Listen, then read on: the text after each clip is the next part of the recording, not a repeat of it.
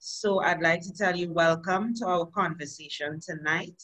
Tonight we'll be focusing on the Afro-Latino experience, which is something I'm very excited about, considering that it's possibly the best example in history of erasure that has ever happened in humanity. Because as many of us would know, maybe in certain circles, that there are many African people in the Latin American countries in the Western Hemisphere. But what the majority of people don't know is that the largest amount of Africans actually went to Latin American countries, and even Brazil has the largest population of African people in the Western Hemisphere. So I'm very happy that we're discussing this tonight. You know, there are other aspects of Latin American culture that are actually African, but are promoted as non-African, stuff like merengue and salsa and even samba out of Brazil. They all have African roots. So before we get into the conversation, I would like to pay homage to Eshu, Papa Eshu, the Orisha, who is the guardian of the crossroads and all pathways and roads. We ask his permission to enter. We ask his permission to have this conversation and to invite the Orishas and our ancestors to be here with us, to guide and protect us, and to give us the best possible experience tonight. So Papa Eshu, we acknowledge you and we ask for your opening of the gates. Okay, so let's proceed by introducing our first panelist. Her name is Kadenad Raymond. She is an American Haitian based in Washington, D.C. And Kadenad is a diplomat for the State Department, and she's also the public affairs chief for the USA Embassy in my country, Trinidad.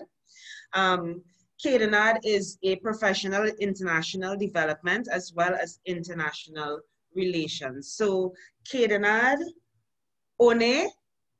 Respect. Respect. Okay, so Kadenad taught me that earlier. That is a traditional greeting in Haiti. It's in Creole, and it is basically one, which means honor, and she answered? Respect, which means respect. Which is respect. Okay, and apparently this greeting goes all the way back to the revolution. So I was very happy to learn that from you earlier. I would like to now introduce our second panelist for the night. We have Dash Harris Machado, who is an American Panamanian.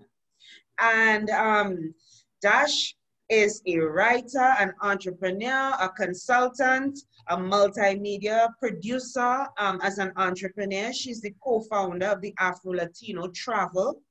As a writer, she does a lot of freelance work with online publications, but one book that she has published is 100 Shades of Black. She's featured in that book, so we want to encourage our audience to go out and look out for that book as well.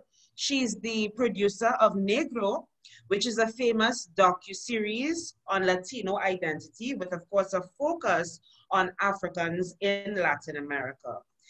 So I would like to welcome Dash to the conversation tonight. Ago Ile. Ago, yeah.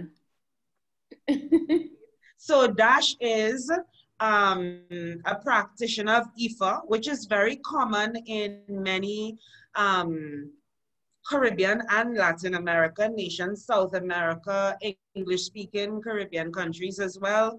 A lot of us have roots in Yoruba traditions. I know it's very common in Trinidad and Brazil and Cuba as well. So that is greeting Dash in her religious framework. Yeah, so ladies, I would like to open up the conversation about the African Latino experience. Let's do it. Wait, I just want to say real fast, The 100 Shades of Black is by Carlton McKay. You know, just so that it's clear. I'm one of the writers in the book, but he was the publisher, just to clear that up, because I don't want no smoke. Good to know. Good to know. Yeah, and you know, I'm actually very pleased to have you on the panel tonight because a lot of Trinidadians have grandparents who came to Trinidad because of the building of the Panama Canal. So the diaspora connection between the English-speaking Caribbean and Panama has always fascinated me. As a matter of fact, my great-grandfather died building the Panama Canal. So it's a pleasure to have you here, Dash, to represent Panama, and I look forward to hearing what you have to teach us tonight. Well, I'm glad to be here. And speaking of Trinidad, I know you know that song, Matilda, she take me money and run to Venezuela. And Yeah, so yeah. that alludes to the continuous migration, intra-Caribbean migration. One of my great-grandfathers was from Jamaica, and a great-grandmother as well. And so I have the surname Harris, right? Which is actually Irish, because you had that colonization with Irish people in Jamaica and so on and so forth, the various European powers in the region, right? And so we are right now, this week, it's Fiestas Patrias in Panama, which are national holidays, celebrating the separation of Panama from Colombia, which was orchestrated by the US so that they could get the canal, so that they could get control of the land, so that they would have that military economic advantage. But for all intents and purposes, Panama is a republic because it aligned with Wall Street interests in getting more rich, essentially.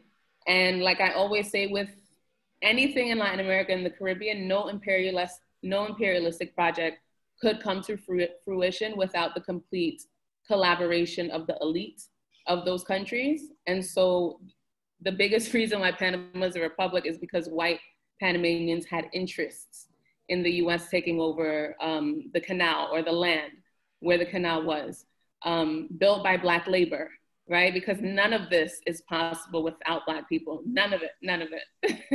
And even further, because I wanna just throw the ball to Gernard. Sorry, I made your name into Spanish. I love that. I was just gonna say, ooh, Afro-Latinidad, let's get it.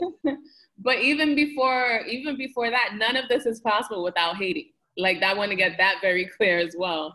In speaking about white elites that mirror white Latin American elites that mirror North American white elites. And I only say elites in terms of who's controlling the countries, not that I believe they're elite, right?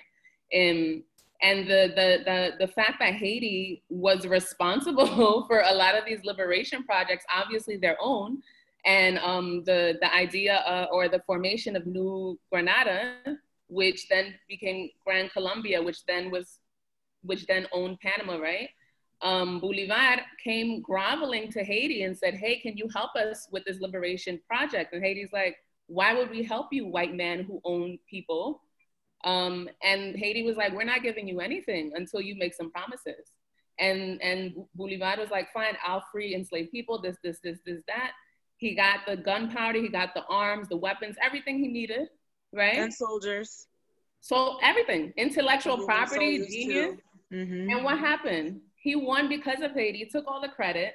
3 out of 5 people in that war were Black people, right? Mm-hmm. Also Haitians within that.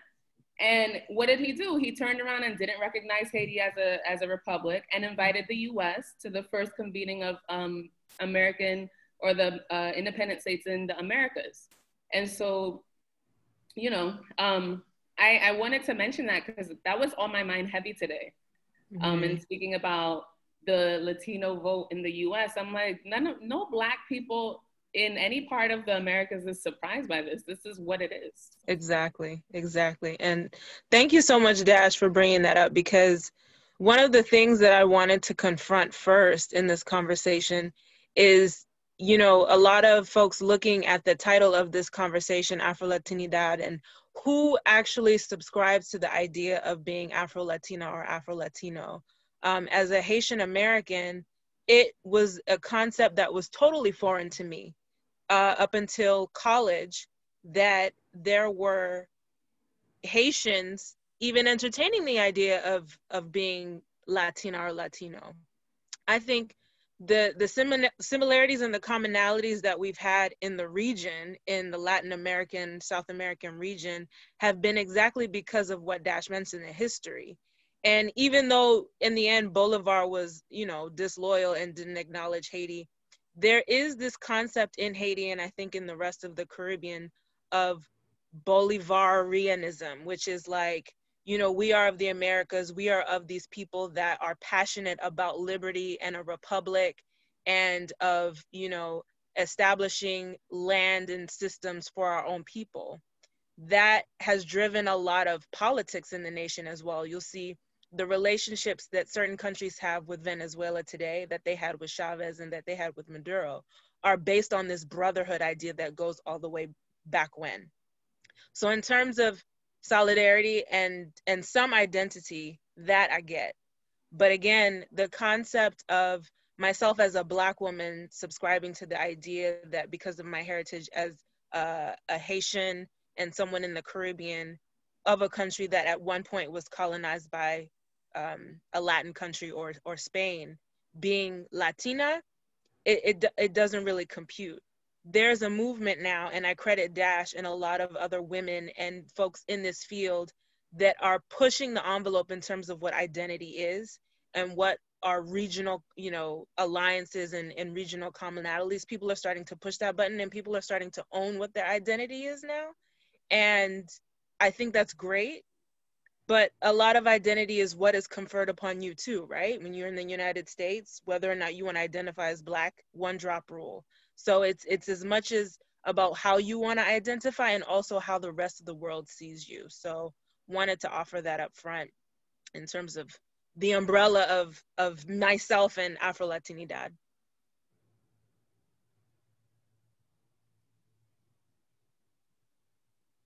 Yeah, so, you know, as well, we'd like to acknowledge Haiti and any Haitians that are in the room tonight. I think that all of us in the African diaspora, you know, look at Haiti. Well, not look at Haiti. Haiti is the big brother. So we'd like to acknowledge all the Haitians in the room and say that we stand in solidarity with Haiti at all Thank times. you. Yeah, we do. That warms my heart to hear that, because, you know, we go to a lot of Caribbean parties and sometimes they forget us. So thank you for acknowledging us in this space. Yeah, I think that language and colonial history plays a big part in barriers that we don't even realize. You know, I was even speaking to someone earlier today and I was saying, you know, countries like Trinidad, Jamaica, Barbados, we are so far removed from the US Virgin Islands just by virtue of them being owned or governed by the United States.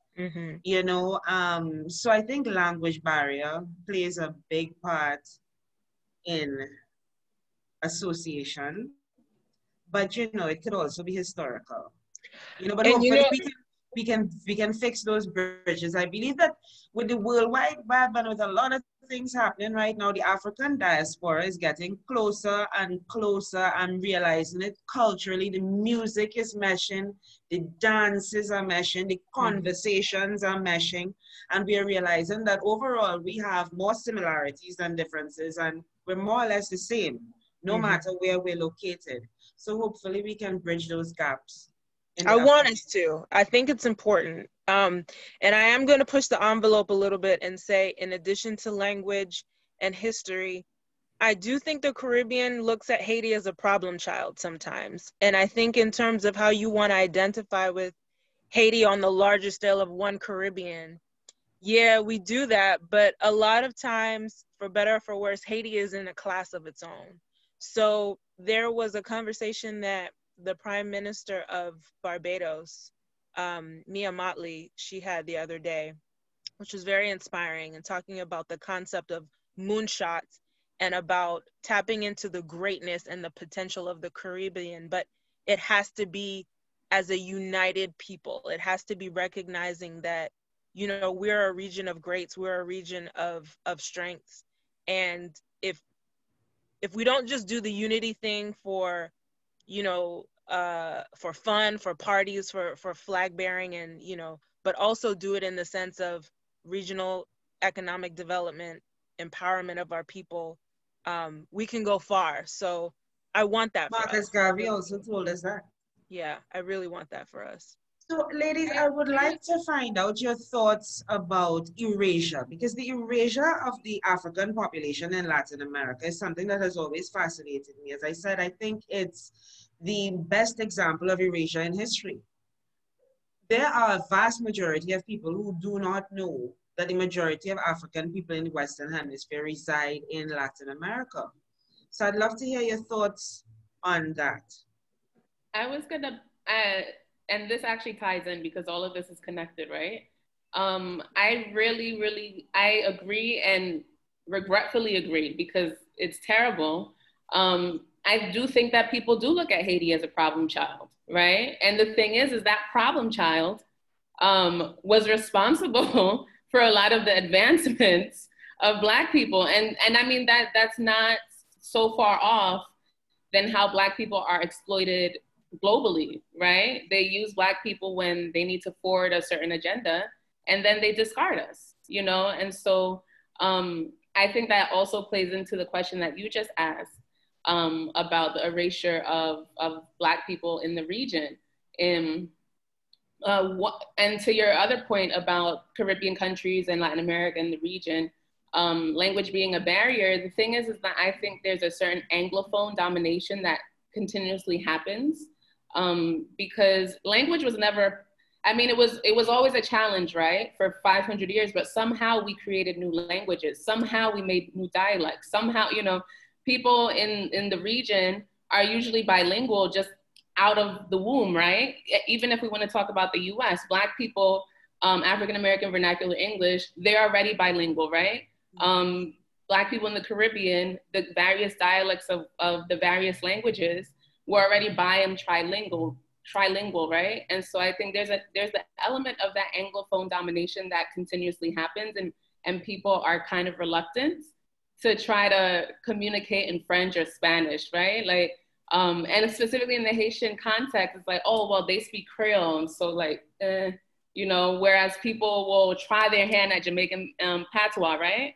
Like people like game to do that, or like to put on a Creole Caribbean accent, and all of that is appropriation. I'm not, I don't want to erase that.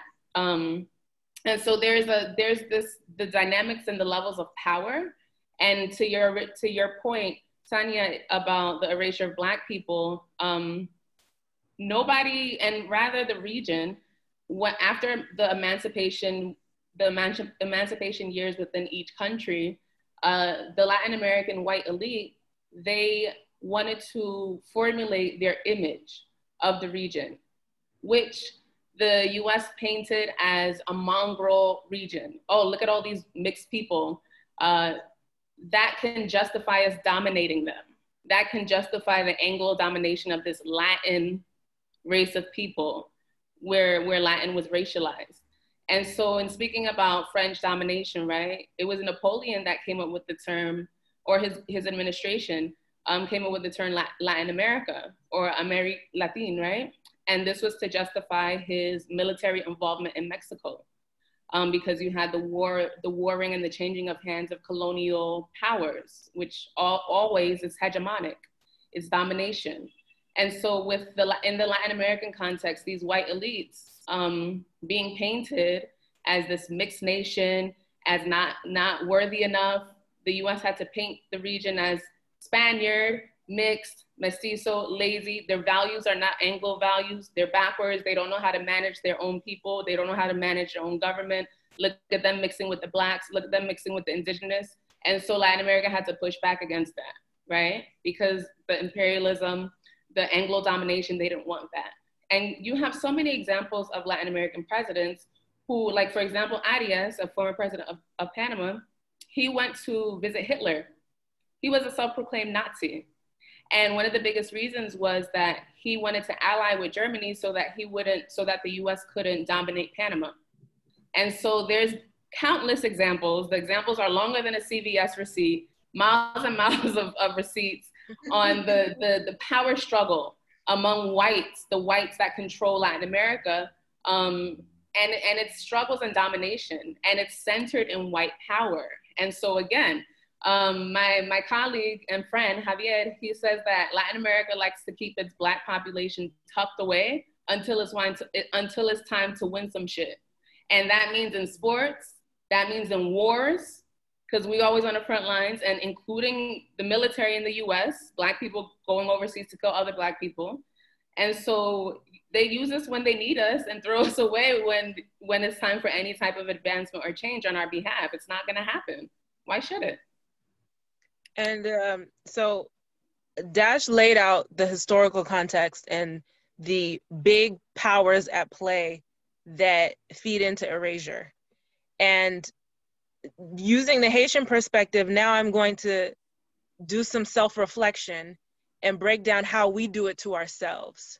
So in every country in the world, but also in the Caribbean and Latin America, we're suffering from colorism, right? It is a battle that we have every day.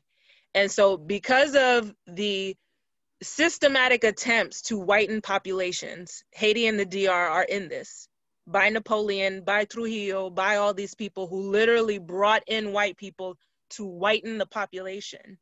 We now have a system in place where you have gradations of skin color that directly correspond to how you're treated in society. Haiti also has a system, and I think that this applies to other Caribbean countries too, but I'm gonna speak about Haiti, in which not only does the color of your skin confer status on you, but also the texture of your hair, right?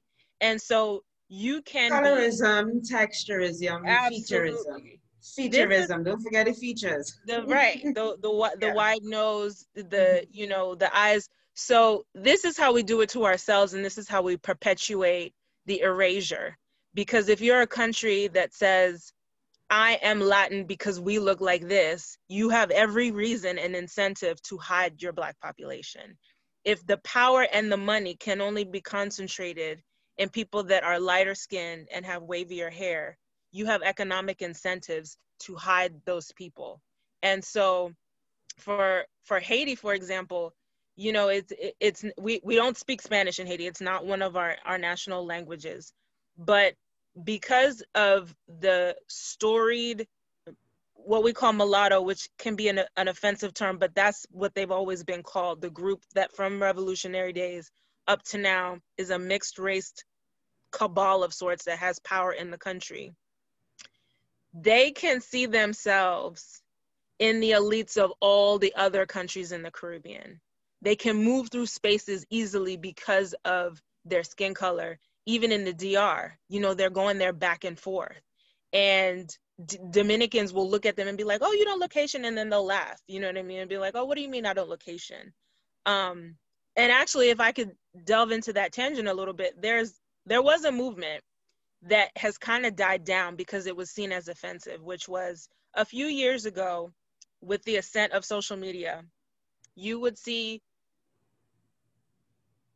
typically beautiful, I use the word typically as in Eurocentric standard of beauty, typically beautiful people posting pictures saying, oh, I don't look Haitian. And the intent behind that was to say, you can't group all of Haitians together in the phenotype of dark skin with coarse hair. We all look different. And at first people embraced it as sort of, yeah, look at Haiti, like they're diverse. But then when you examine it, you're like, but what's wrong with 99% of our population looking like they are from Africa? What's wrong with Haiti being a Black country, the first country to separate its colonial ties and therefore have the most ties back to Africa? What's wrong with the people looking like that? You're saying that your value as a country is increased by the fact that you have more gradations of Blackness and more proximity to whiteness. So I think that's something that, we're still examining, but in terms of erasure, it's about value. It's about how you value your country and how you think you're going to get more value by who you erase. Very interesting. When I was at university, there was a student organization called Afro Latinos Making Alliances. And then they later changed their name after they established the organization, literally like 2 months later, they changed it to Cimarrones, right? Because they were like, you know what? We don't want to be called Latinos, right? They was like, we don't want to be called Latinos. And I made some friends. I remember a friend I made, she was from Honduras. Very dark skin, very, what I would call Bantu type of features. Nobody believed she was Latino. And she took me amongst her community in Brooklyn. And they were called Garifunas from Honduras. I believe there's some of them in St. Vincent. I believe a lot of them were very rebellious Africans on the slave ships. You know, you always have those groups. Mm-hmm. And sometimes, you know, if they were too bad, they would ship them out of the Caribbean and send them to Honduras, you know. And so she taught me a lot about the Afro-Latino experience. She said there's a lot of racism, a lot of systemic racism. She said at levels that she doesn't even think that African Americans and English-speaking Caribbean people would even fathom. But a lot of systemic racism. She spoke about a lot of Africans in the Latin American countries living below the poverty line, receiving lesser education. She said it was really, really bad, and it's almost as though they can't get the word out there for assistance because nobody even knows that they exist. Yet there are such large numbers. Yeah? So, that's very, very interesting. So, do you know about the Garifuna people in Panama? Yes, well, right? I mean, no. Well, being from New York, there's a large Garifuna population in the Bronx. I think they're the second largest group outside of Latin America. Like you know, we have our enclaves, you know, in the U.S., and so the Bronx is one of those. And the Garifuna there, yeah, I mean, look. We have our cimarrones, our rebellious, our self-emancipated Africans, our Coromantee, right? Etc. Our Haitians, right? You know, on and on and on. And so we have this all throughout history. I mean, we've always resisted, you know, whether people may just even in our spirituality, the fact that we're even saying Ifa, the fact that we're even saying Yoruba, the fact that we're even saying Vodun, all of that are measures of resistance. And so with the Garifuna there, and actually some communities are underwater. The flood and the hurricane and the weather that's flooding out some Garifuna communities in Puerto Barrios, in Honduras, in Guatemala, and also some parts in Panama, where it's by and large indigenous and African peoples. And so that sense of rebellion, that has always been through, you know, throughout time and space. And in relation to what your colleague said, and actually I really like that little tidbit about how they changed the name from Afro-Latino to Cimarron. Yeah. Because again, and this is what my really good friend, Janvia Williams Comrie, which I do a podcast with her, and my really good friend, Evelyn Alvarez, who was Garifuna from Guatemala. And Janvia always says, there is no Latino community. There's not. And the thing is, we give workshops, and it's called Anti-Blackness in the Latine Community. And then in that workshop, we say the Latine community doesn't exist. And people are confused, like, why would you call it that then? So that we can challenge that, right? You have to speak people's language so that they understand, you know, we need to reel you in and then spread our message, right? And so I think the group of people that decided to put Cimarron, which is, you know, as maybe some people know, self-emancipated Africans, right? Which we have communities all throughout the region. We have one of the first ones in Panama, Santiago del Príncipe, which was a self-emancipated settlement. And actually there's tons of them in Panama. Like, if you talk about Africans rebelling, like when they came to Panama, they were like, bye, see ya. And so I think as Gerenad said about this iteration of resistance, I love to see it on one hand, but again, this conversation isn't new. We've always had those partnerships. We've always spoken to one another, always. Always. We've always traveled to one another. We've always collaborated with one another. And so I love this turn away from Latinidad, because Latinidad is squarely rooted in the hegemonic domination of the Castile crown of the Iberian Peninsula, right? And so within that Latinidad, you have this idea of mestizaje, as Gerenad had touched on, right? On the mixing of people, right? But again, it was white people at the top and Black people at the foundation. And so I love when people turn to the truth of what it truly is. Latinidad was never for us. It was made as an anti-us. It didn't consider us. It banked on our extermination, really. Yeah. And so I love when people can see that, can realize that, because oftentimes these identities are hinged on lies and power and subjugation of swaths of people. Because as you mentioned, there's over 150 million Afro-descendants in Latin America. That's not a low number.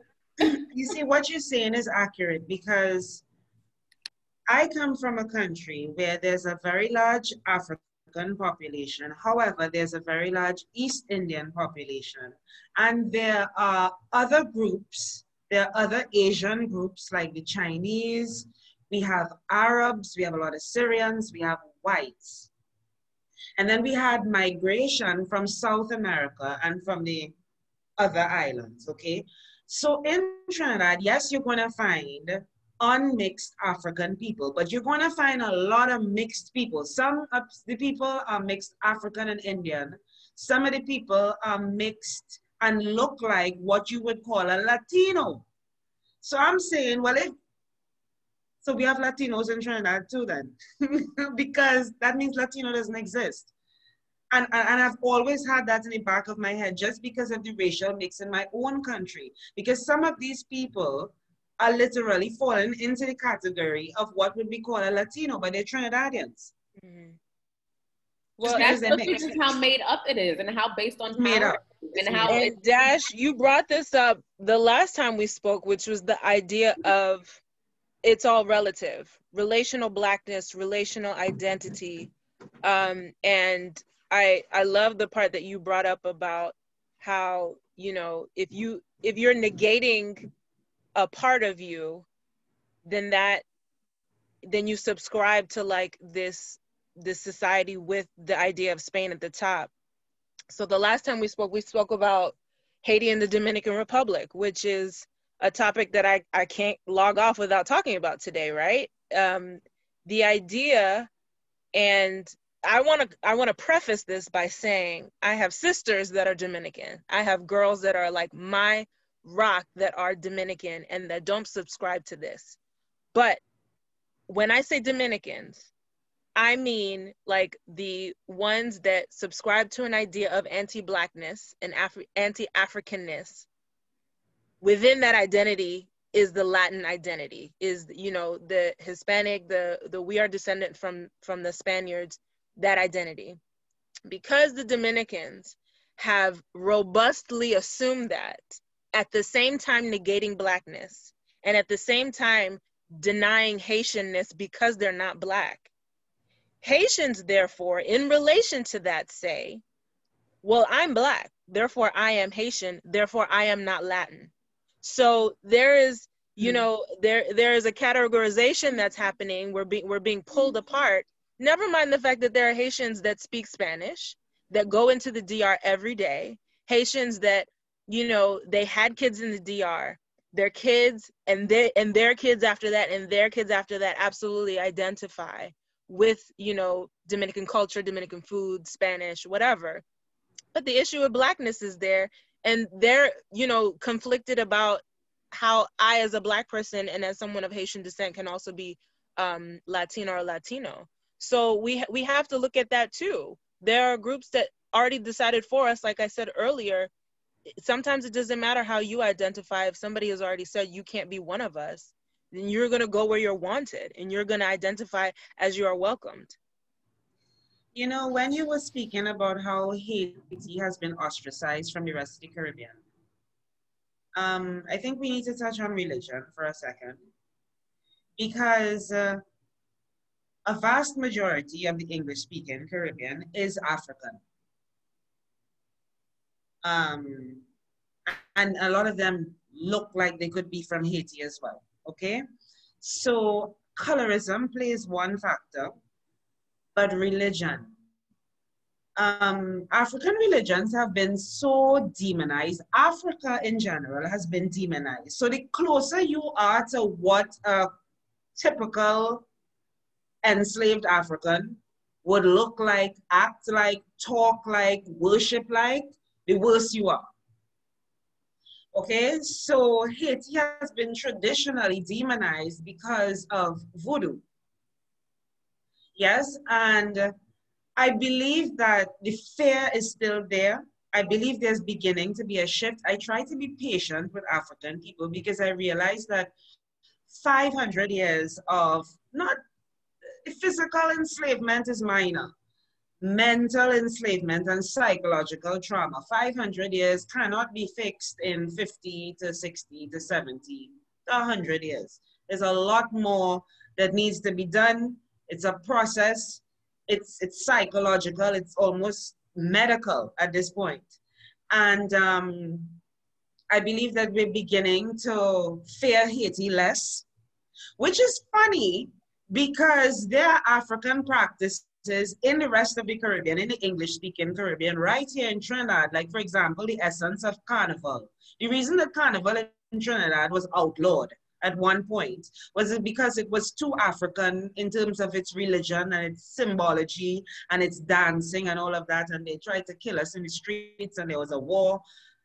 So it's here, but because Haiti was like the poster child for this dark, outside of Africa, Haiti was a dark continent or a dark island with all the voodoo and the evil and the dark, dark people, you know, so the trauma is deep. Yes, The and trauma is deep. and Yes. again, it's not just Haiti. This started when they went to the shores of West Africa to get us. They had to start that indoctrination early. In terms of seeing it as something dark and as something strange, I think that's true. I think, like I said, that started early. There were a lot of things they didn't understand about the animist and about the indigenous religions and practices that we had. But I also would say that that is a source of our strength. That is something that, you know, they could not conquer us until they conquered that. And the connection that we have in terms of our spirituality makes us magical. It makes us strong. It's our community. And so they had to attack that first. And to attack it, they just said it was of black magic. It was of the demons or whatever. And as we've talked about with colorism and with politics, they did it first. They did it well, and then we've done it ourselves. So in Haiti, you continue to see a lot of people denigrate voodoo practitioners, voodoo priestesses, while not realizing how ingrained in culture it is. Voodoo is so much more than a religion. Voodoo is so much more than, you know, the sort of tricksterism and the commercialism that you see in like the media. It is our health. It is how we protect ourselves in food. It is how we, you know, communicate to each other and how we protect each other. It's how we raise our children. And my mom, who I love and who considers herself a devout Christian, now that, you know, it's COVID and church is online, she's going to like 6 services a day on Sunday. It's ridiculous. And she doesn't know that in her practices and in her daily, you know, errands and in the things that she's invoking voodoo sometimes, what we consider voodoo. And that is something that I think we're also starting to unpack. One of the most beautiful experiences I ever had, I've had actually is when I traveled to Bahia and watched, you know, candomblé, and it was a candomblé ceremony. And then afterwards, talking to the Afro-Brazilians about where they had learned what was clearly, you know, something like traditions from the Yoruba tradition in Nigeria. And I was like, oh, you must have traveled there recently. And they're like, we've never left Bahia. We've never left this place. This is passed down. This is something we cherish. This is something they tried to take from us, and we took it back. And I'm like, why can't we do that in the rest of the Caribbean? Like, why can't we say, you know, like the traditions of whatever our ancestors practiced were ways that we survived. We need to harness that. We're strong because of what our ancestors did. What gave them that strength? So yes, Haiti has been demonized for this, and the practice itself has been demonized, but it exists like. And you know, I said this to you and Dash earlier when we first met, that as I traveled across the US, traveled across the Caribbean, traveled across Africa, I kind of realized that the differences between what African people do in all of those regions is very, very slim. And that point that you made about your mom being Christian, but her rituals every day are voodoo. It's the same thing in my country. It's the same thing with African Americans. Like, the only groups of people I would see in Trinidad, they tell you don't put your handbag on the floor because you'll be poor. I mean, it's logical, it's scientific. You grounding the money. Like, why would you put the money down? And then I went to the United States, and African Americans from down south were also practicing that. But I didn't see other groups doing it. That's voodoo. That's obia. That's Orisha. That's scientific. You see what I'm saying? So we do it in our gestures every day, even in the way that we eat. You know, you in the Caribbean, they tell you if you have to iron clothes, right? You don't iron before you take a shower. You take a shower before you iron. All of that is African spirituality, which is highly scientific. Mm-hmm. Yeah. So, but we cover it up, and then we deny that we're practicing it, you know, or we only use it for emergency. Like if it's a really, really, I was going to say that. Things, as a backup, get, because I've like, had Nigerians say, "Oh, you practice that Yoruba witchcraft," but when somebody's on their deathbed, you in front of a babalao, right? Why you didn't go to the evangelist? When the green card or something serious come about. I wanted to add that this idea of, you know, what were the words? Dark, strange. It's like, according to who, right? According to the white gaze. And I love that Karenat said that it's not a religion. This is spirituality. This is a way of life. This is cultural ways of being, cultural manifestations, expressions. And Yoruba is, for the first tenet is your health. Your health. You can't ask for anything before your health. You can't even go to Oricha until you venerate your ancestors, your dead, your muertos, your egun. And it's in this relationship that we have with nature, that we belong to nature, we belong to the land, right? And this idea of magic, right? And witchcraft, because these are words that are used to describe our ways of being. And the thing is, it's interesting which types of magic is the devil, right? Because if you're a Christian and you pray for a job and you got the job, that's witchcraft to me. You just prayed to somebody in the sky and got a job? Really? That ain't the devil?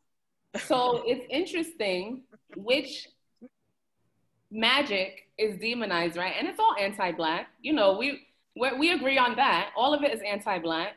And so in speaking about our spiritual pathways, like you mentioned, there's very little difference because these are African ways of being, right? We in speaking about Bahia and how the Yoruba tradition has been preserved there, in the same way in Cuba.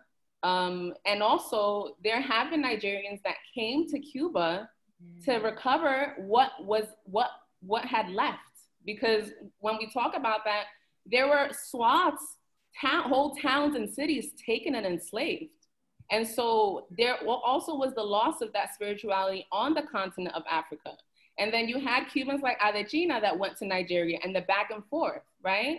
And in this, you know, in this topic of religion, I think it's important to state of the hegemonic Christian domination that these Iberian people from Europe, French, this dissemination of Christianity, right? Because why? The Moors, the Muslims ruled southern Spain for 700 years, right? And so when they drove out the Muslims, they went on the Crusades. It was called the Crusades. They're the conquistadores. They're going to conquer, right?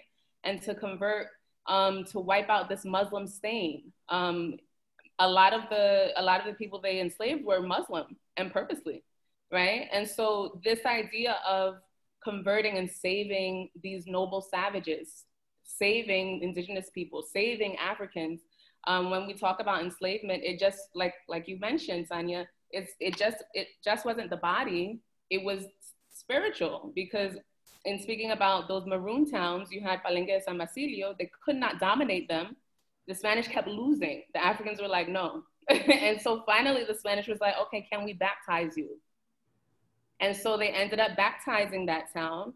And there's people in that town whose last name is Cassiani, which was the Italian bishop that baptized them. So they lost their African names. And so domination was also psychically, spiritually. That's how they got you. Yeah, yeah. And you know, a lot of the people in the chat, a lot of our participants have been trying to say that for the past few minutes, that the spirituality was the key. And that's why I was so dismissive about the shuttle, the physical aspect was very minimal. You know, when they take away your name, again, that's Obia, that's voodoo, that's Ifa. Your name is so important. When people utter your name, just the vibration of that sound in the language. If you take away that and you give me an English name or a Spanish name, the magic is already cut. Mm-hmm. And then you take away my gods, and you take away my communication, which is my drums, and you take away my music, you know? And but it lived. They couldn't kill it. It lived. When you get initiated in Cuba, you get a Nigerian name. When you're initiated into Yoruba, my husband has a Nigerian name, and so it's this, you know, because we had to do these practices in private and, you know, hidden, right? Hide our spirituality underneath this white face, right? And a lot of people will say, like in the US, right, that African Americans, they got their drums taken away. The British were like, no drums, bye. And I'm like, but what do you think the tambourine is? Mm-hmm. They were like, oh, we can't make a drum, we'll make a hand drum. And the thing is, the tambourine has bells, and the bata drums in Yoruba has bells as well. And so, like, there's these little, we found ways of doing it. You know, like, to me, it's like really blatant connection. Yeah, and you know, I can take that back to Trinidad again, because Trinidad had so many, and you can see it through Carnival, so many ways that they hid what they were doing. I mean, some of it was obvious, but even like the steel pan, I don't know if you're familiar with our musical, okay. So they took away the drums, but we made that because we had to. We had to get it out somehow, you know? So we always want to, it's always going to live. And I want to speak on something that Dash mentioned in terms of, you know, the Moors and the Crusades. One of the things that we're doing in the United States and around the world in terms of the majority, the world majority, which is people of color, is unlearning what they taught us. And one of the things that I'm certain of, and that is called for a reckoning in the United States, is the white population examining itself and examining its flaws in relation to people of color. One of those, you know, things that has never sat well with me is that mathematics, and Sania, you mentioned this too, physics, building, architecture, all of these things were evident in Africa. All of these things were evident in ancient societies and then found their way into European societies much later. What they made sure to do was to take the vast knowledge and the scientific advancements that we had made before they killed us. So they learned from us. And what I think happened is, in being ashamed or in self-reflection of how can these beastly people be smarter and more advanced than us, we're going to take what they've learned and then we're going to subjugate them as if they had no knowledge, as if they had no scientific advancements. There's so much that we don't know about what we were already capable of before they cut us off from it. And so, like, I'm just examining everything that I've learned now. I'm unpackaging everything. Like, yeah, they said they wanted to, you know, teach us Christianity. They said that they wanted to civilize us, but they were a civilization because of us. So how does that make sense? No, it's a function of you are insecure and you feel a way about us being superior, and you need for us to be inferior, and this is how you're going to do it. So I just wanted to mention that point because Dash sort of triggered it in my mind, and I wanted to say it before I forgot. How to Make a Slave. There's actually a book in the library. I actually saw the book. I went to the library, the Congress, and I actually saw the book. It's called How to Make a Slave. It's more mental and spiritual than physical. It's definitely a whole mental process because, like, you know, even in the Caribbean, for example, Africans, the numbers were large. You know, the numbers were large, but they had them in the mind, the religion and so forth. Yeah. But, I know you're driving at with that. Like, it was more of us than them. Like, why didn't we just rock their shit, you know? But like, if you and the thing was, they were terrified. They were terrified the entire time, you know, because we could have really just rocked their shit, right?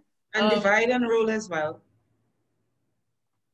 Exactly. And so if you have someone who can be loyal to their ways of being, to try to approximate how they are, then you don't have to lift up any type of weapon. Mm-hmm. So we're coming to the end of our conversation. Dash and Kedanad, I don't know if you all have anything that you all would like to say in closing, or any of the attendees in the room. Are there any questions that you have for Dash or Kedanad? Anything that you all want to know? Any last words, ladies? Dash, you can go first. Someone said it's too soon. It's too soon? No, it's just that I really like these conversations with, I mean, I'm biased. I love speaking with Black women. Just that's my target demographic. That, you know, those are the people that have always held me down without exception. And so I think I love building these spaces, right? Building community. I think it's mandatory, as Kedanad said, about divesting, unconditioning ourselves, and at the same time unlearning and unconditioning, relearning, right? And sometimes I will even add, sometimes you don't even have to relearn. You may just have to remember, right? So many things that, and I talk about this with my girlfriend, that I feel like I'm one of the last generations that was raised with their elders. Like, my grandma is like my BFFs. She's my BFF. Like, we go to bingo. I'm like, we going to bingo tonight? She's like, no, I don't feel. I'm like, no, we going. And so I think it's especially important to sit with your elders, to document what they're saying, to ask them questions. And I know Caribbean and Latin American elders don't ever want to give them no information. Why you want to know that for? It's like, this is our family history. Force them, right? Or even just a pathway, just ask them questions about their childhood. Ask just general question about a plant, even that, right? Go to the market with them. And I know within these times, it's a challenge, right? But, you know, just even a trip to the market, I remember one, I remember so fondly. I don't know. I always go to the market with my grandma. And she would go to the meat market. I would wait outside because I can't take the meat market. And I'm looking for fruits and vegetables. And she's like, oh, and I'm like, what is this, abuelita? This was years ago. She's like, this is turmeric. Get this for this does this, and this does that. And so in just incorporating our ways of being, the wealth of knowledge is right there. My grandma's right there. Your aunt is right there, you know? And so I think it's in divesting from white ways of being, white dominant culture, divesting, canceling Latinidad, like Migrant Scribble says, and centering Blackness and centering who you are. For so long, we've been devalued, and that's been the messaging. But again, it's like, and I made a joke about this, on shampoo bottles or conditioners, they're always like a dime-sized amount of conditioner. When has a Black person ever used a dime-sized amount of nobody's? And realizing all of these rules were made by them. Mm-hmm. That has nothing to do with me. That's your problem. Right. You know, and so, you know, I think it's important in centering Blackness, in prioritizing Black people and walking the walk. Mm-hmm.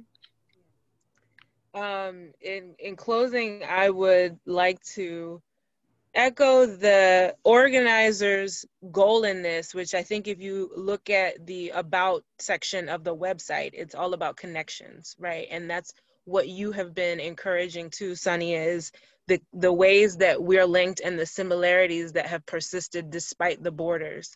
The most important thing for me is sort of like a healing for us. In the Caribbean, but especially in Haiti, we have incredible trauma. We had a violent beginning, one that is embraced and one that is the central tenet of our heritage, but one that was very violent. And the violence has continued to this day. You know, unfortunately, just this, you know, this past week, we had a young girl who was kidnapped and then killed, and that has galvanized the Haitian population again to, you know, be vocal, to protest, whatever. But until we really dig deep, understanding why it is the way that we are, what we've gone through that we've never processed, we're not going to move forward as a people, individual nations, or as a region. And so what Dash mentioned is absolutely integral to that, is talking to your family members, your elders, talking to your community, trying to understand why you do the things that you do, what happened in our family that makes us this way. These are the ways that we begin to heal, and these are the ways that we begin to progress. And probably with Black women leading the way, because we're magic. Exactly as Dash said, these are the spaces that I love because I'm inspired, I learn, and I just feel better. So I think that we're leaning into our magic more than ever before, and we need to be unapologetic about it. We don't need to be humble. We don't need to ask for permission. We're going to lead all these change movements, and let's just do what we're put on this earth to do. And the healing has to be, the new generation has to charge it differently. I'm a firm believer that yes, there's nothing new under the sun. So everything is cyclical, but everything is also periodic. You're gonna hear me talking in these math terms, but it's gonna go around in a circle, but it's gonna go this way as well. It's gonna go forward. So you cannot repeat the struggle of your parents. Just like your parents could not repeat the struggle of their parents. So the younger generation that's coming up has to take the healing to a different level.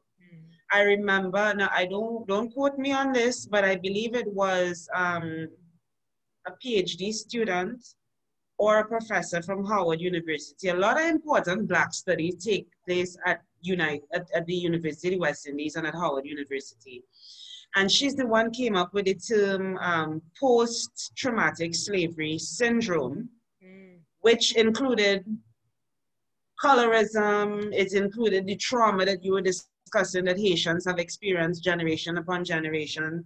Because if you're a colorist, you're mentally damaged. Yeah, if you're a featurist, you're mentally damaged. If you think that African religions are evil, you're mentally damaged. And then there's treatment that we need to develop to treat these traumas and these mental issues that we have. as a people.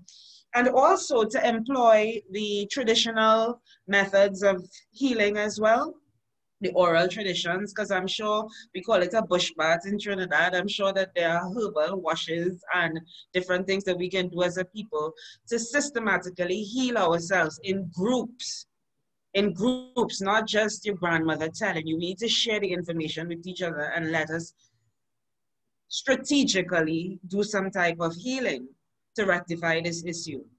You know, we can't fight the same battles over and over again. Take it to a different level, yeah? So I don't know if there's anything else that your ladies wanted to add about the Afro-Latino experience.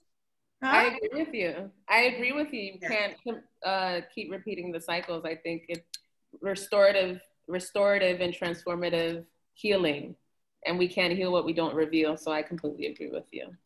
Amen. Yeah, and we just need to stick together, because I was like, I always knew, I'm so glad to hear two Afro-Latinos say it, but I'm like, this Latino thing Black women is a first, right? To my people. I already told you. Yeah, because I was like, this Latino thing is a facade. It's nonsense. It's nonsense. So I was like, you know what, we'll take them. They don't have to be Afro-Latinos. They can stick with us. They're Africans, just like the rest of us. Forget the Latino. I love it, because I feel like people that join this conversation are like, wait a minute, I thought y'all were going to embrace Afro-Latinidad. What's going on here? Nah. But that's the aspirin and the applesauce. That's the aspirin and the applesauce.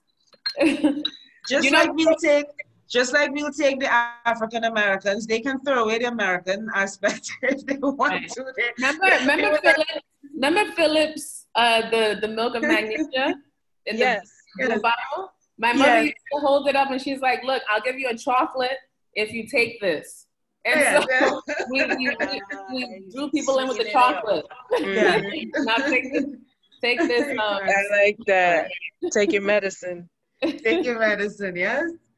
Okay, so ladies, it was a pleasure. We want to thank all the participants who joined us tonight. And we just want to say thank you so much for being here. Ashe, ashe, ashe.